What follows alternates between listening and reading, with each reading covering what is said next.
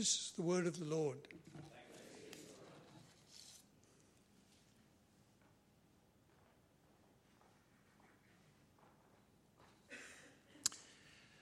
Thank you, Tony.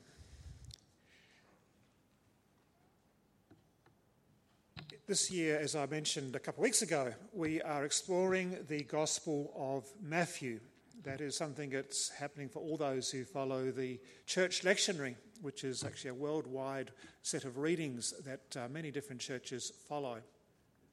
And the broader theme we'll be exploring that is how we encounter God in Christ, as we recognise that this person of Jesus who entered a world that we can identify, a world in which we can recognise places and a time, but we recognise also that this was no ordinary person, that God was doing something life-changing, world-changing in the person of Jesus.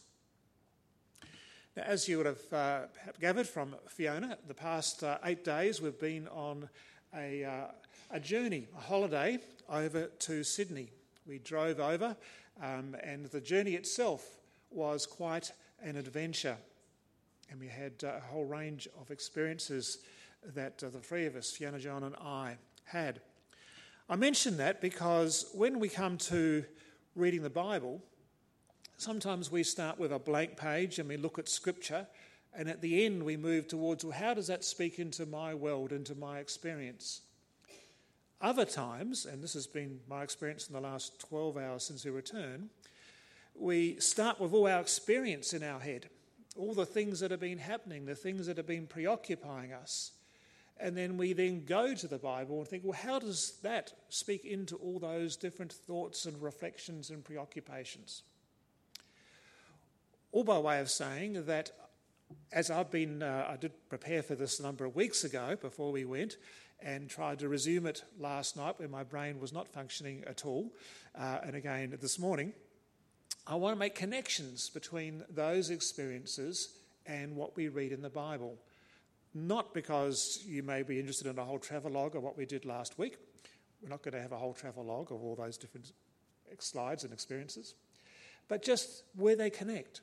How this living word speaks into the reality of our lives. So I offer a few reflections on that.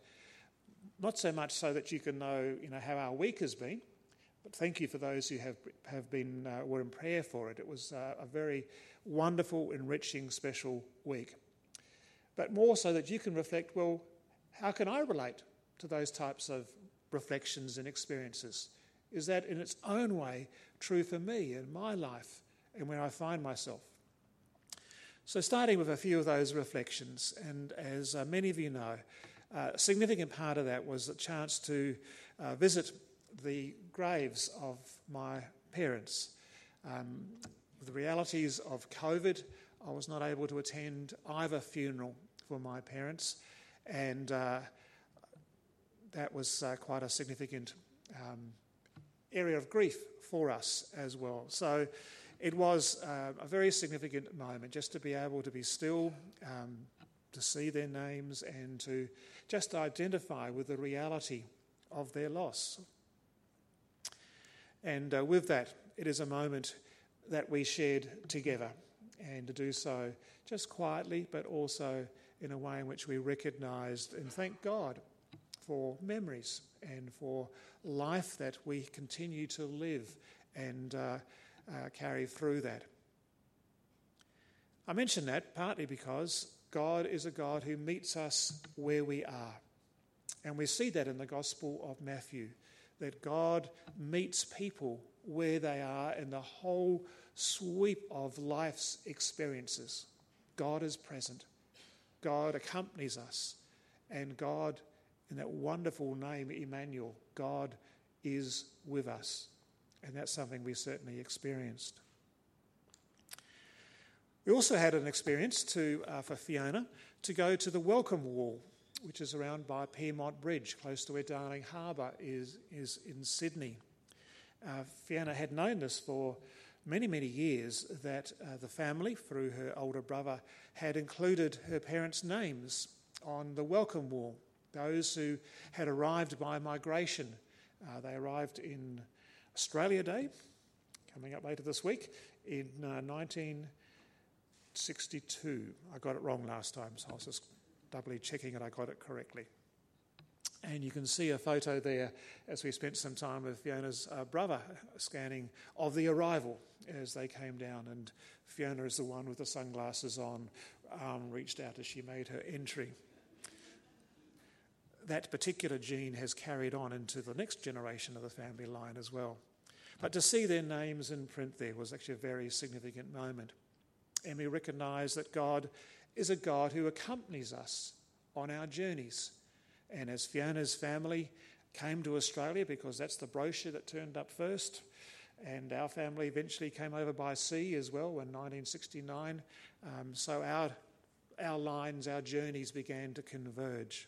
So reflected on those biggest realities of the various different moments that have led us to where we are today over time.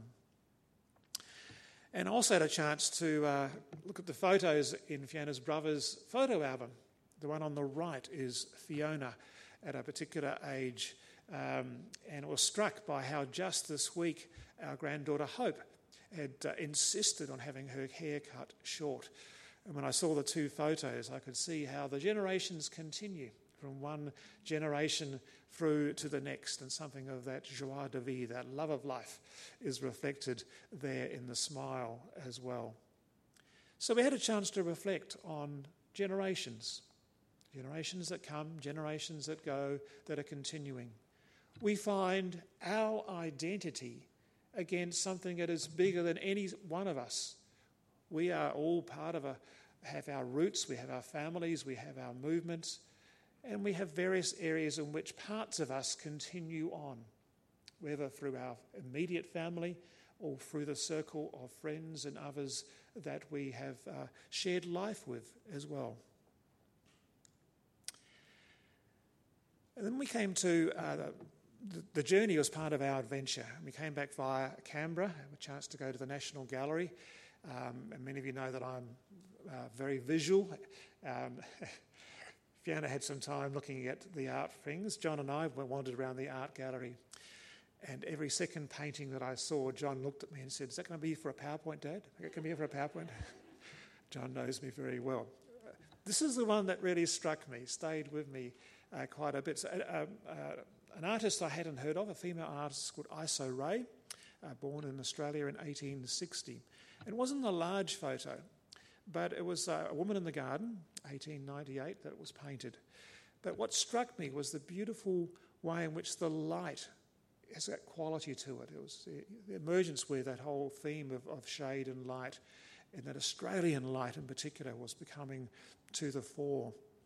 And I just loved the way in which that it's a very nourishing light in the midst of the shade as well. And I was mindful at that stage, as John was asking me what was going to go on PowerPoint, that the theme of light and darkness is one that occurs in the passage we've just heard in Matthew's Gospel.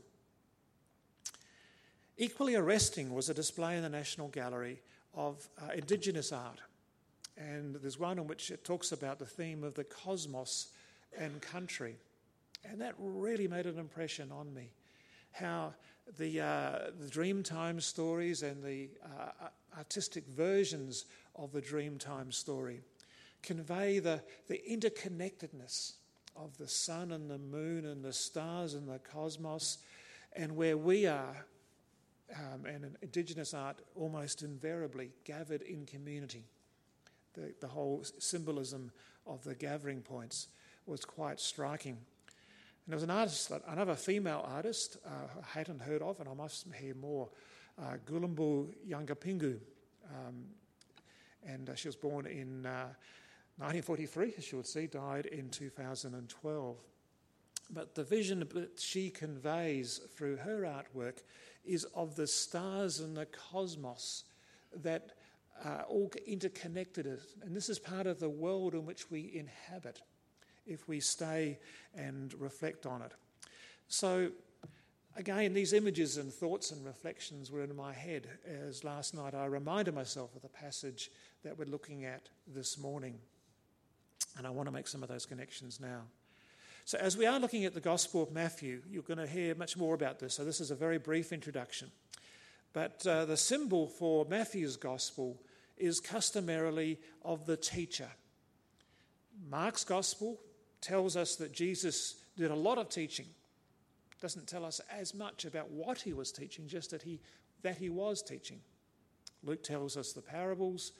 Matthew tells us a lot about the blocks of teaching that have come to us in forms that we now know as the Sermon on the Mount and episodes like that. Matthew has a particular interest in how we are part of a bigger story. And he traces that by starting with almost a whole chapter of genealogy, Jesus' genealogy, the people who form his roots. And he has some surprising names amongst that genealogy, people that we would not otherwise ordinarily expect to encounter. So Matthew is really interested in how the generations come together within God's purposes, within God's plan. Another characteristic of Matthew that we don't find in the other Gospels is the phrase, "This was to fulfill what was written." When we read the Gospels, we can read accounts of Jesus, what he was doing and what he was saying and teaching. But what's particularly distinctive about each Gospel is each Gospel writer is a narrator. They're trying to make sense of these stories and what was being passed on. And about 20 times, Matthew says, this that's going on, we need to see this is what was promised hundreds of years ago. And when Matthew records the movement of Jesus, how he moved from Nazareth to Capernaum, up around the region of Galilee, Matthew says, wait on, wasn't that a promise back in Isaiah? That this is the land where the servant, where the child will be active and doing God's purposes, the land of Naphtali and Zebulun. So Matthew is keen to identify what was happening in Jesus against all that backdrop of the Old Testament promises.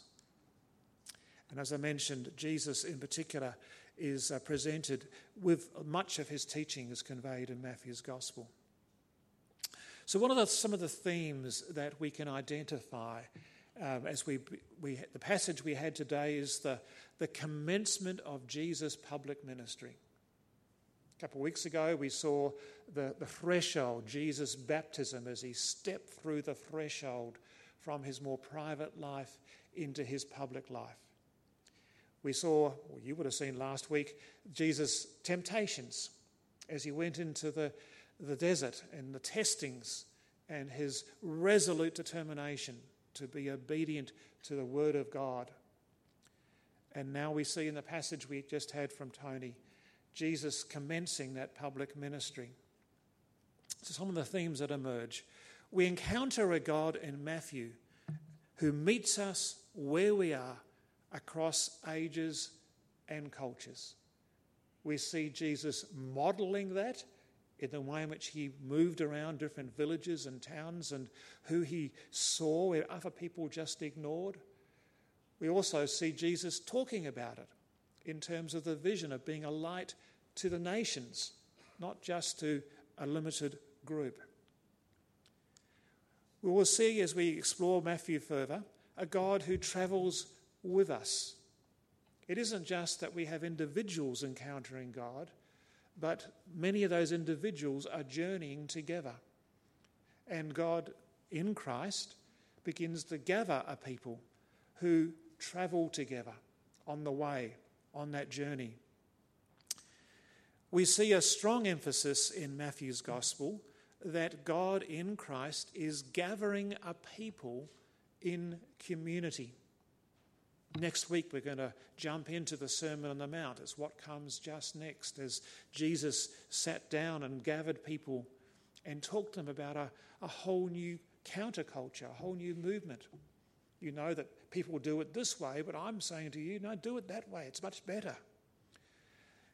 It's a gathering not just of individual encounters, but Jesus said, don't just look me in the eye, in effect. He says, look at each other in the eye.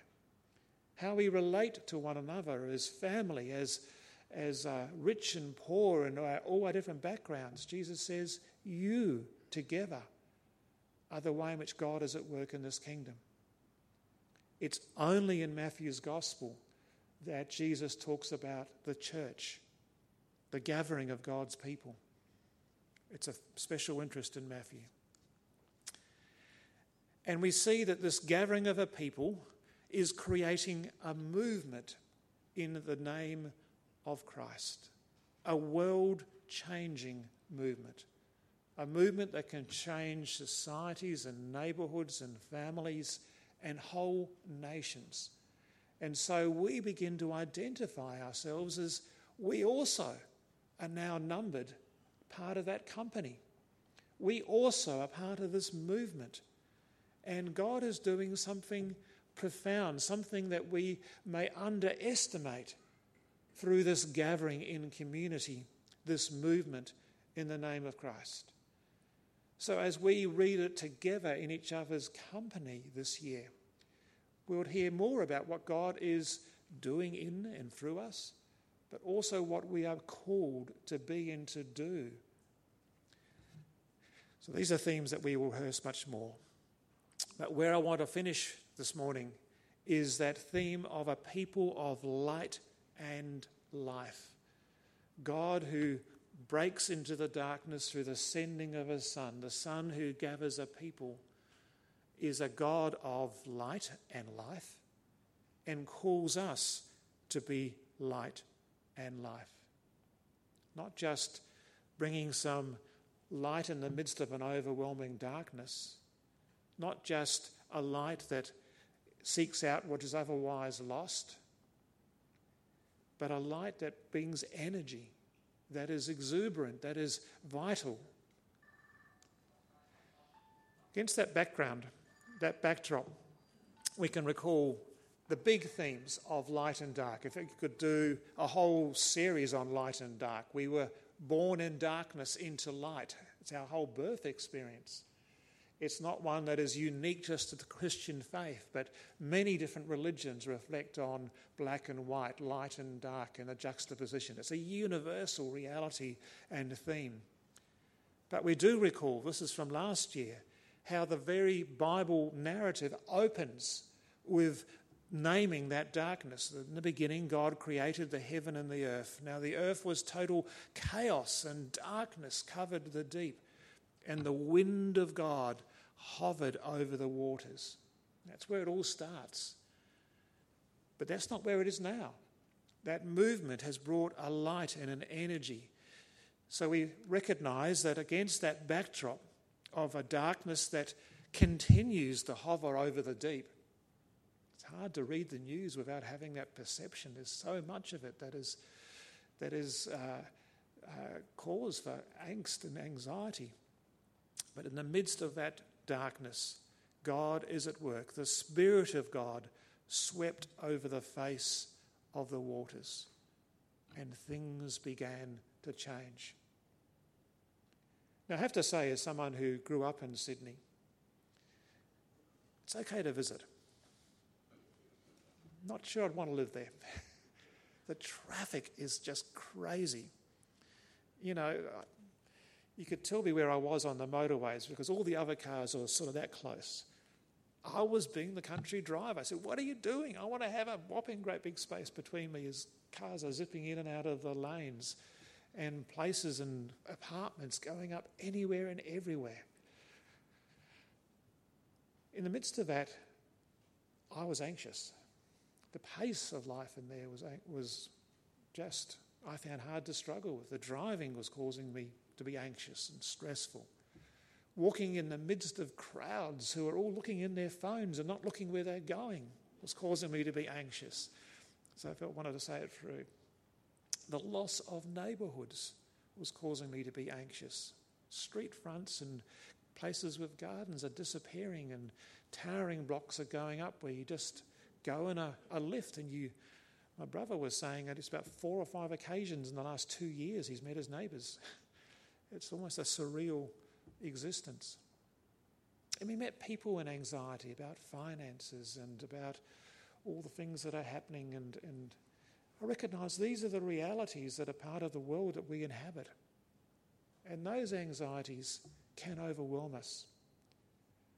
So it was great to come back into Adelaide and to come down and to see the census space. We love it in Adelaide. But it isn't just that contrast. It's more the sense that in the midst of that, these things can overwhelm us. That anxiety, that brooding darkness, sense sometimes of foreboding. In the midst of that, we see the light of God's presence.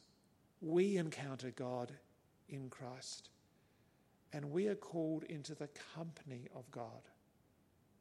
Not just to discover that light, but to radiate it. Now, I'm just going to skip through these. I'm not sure why I put them in this particular order, but the narrative tells us that Jesus was heading to the north, away from Jerusalem. Down the bottom left-hand corner, you see where Jerusalem is.